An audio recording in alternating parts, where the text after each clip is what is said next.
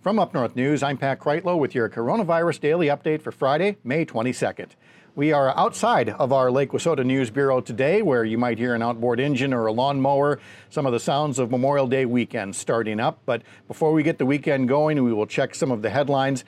That includes the Friday coronavirus report from the Wisconsin Department of Health Services, a little good news and some not so good news. Testing continues to go up, with the state reporting nearly 10,000 tests from Thursday. Of those, 511 were positive, or 5%, on par with yesterday.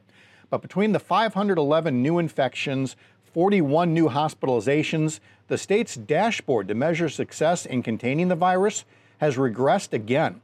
Last week, we had 5 green indicators and 1 red. Today, only 2 are green. The other 4 metrics are red. The outbreak claimed 9 more lives, bringing the state's death toll to 496.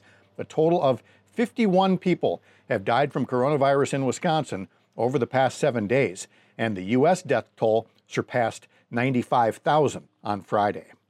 You know, Wisconsin's ability to test 10,000 people a day for COVID-19 didn't happen by accident, and it didn't happen by chance. It started with a single call, and the result was a partnership between the state, a couple of Madison-based biotech giants, and a few healthcare systems that allowed the state's total laboratory capacity, public and private sectors, to more quickly meet testing needs.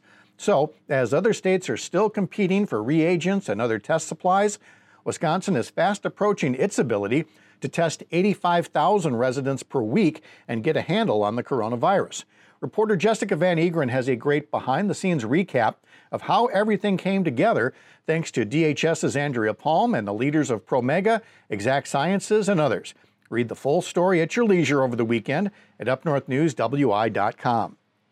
Also on our website, we've been covering the federal coronavirus relief bill, known by the acronym CARES, from its congressional debate to its acceptance in Madison, and now all the ways Governor Evers is allocating the pot of some $2 billion.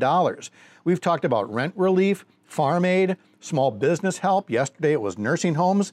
This weekend we'll put it all into a single story that shows where we are now and how, even then, there are still plenty of places where help is needed because of the terrible toll this pandemic continues taking.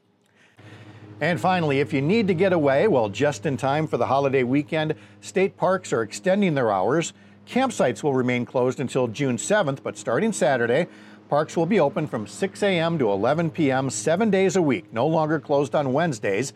But plan ahead, as restrooms will remain closed until the middle of next week, and even then, only a select number will reopen for public use.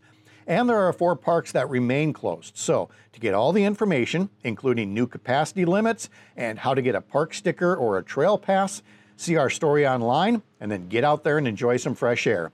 All that and more at upnorthnewswi.com. We hope you have a great weekend, a safe weekend, and that you take a moment to remember the men and women we lost as they served us and all that makes us free. I'm Pat Kreitlow. Hope to find you back here next Tuesday.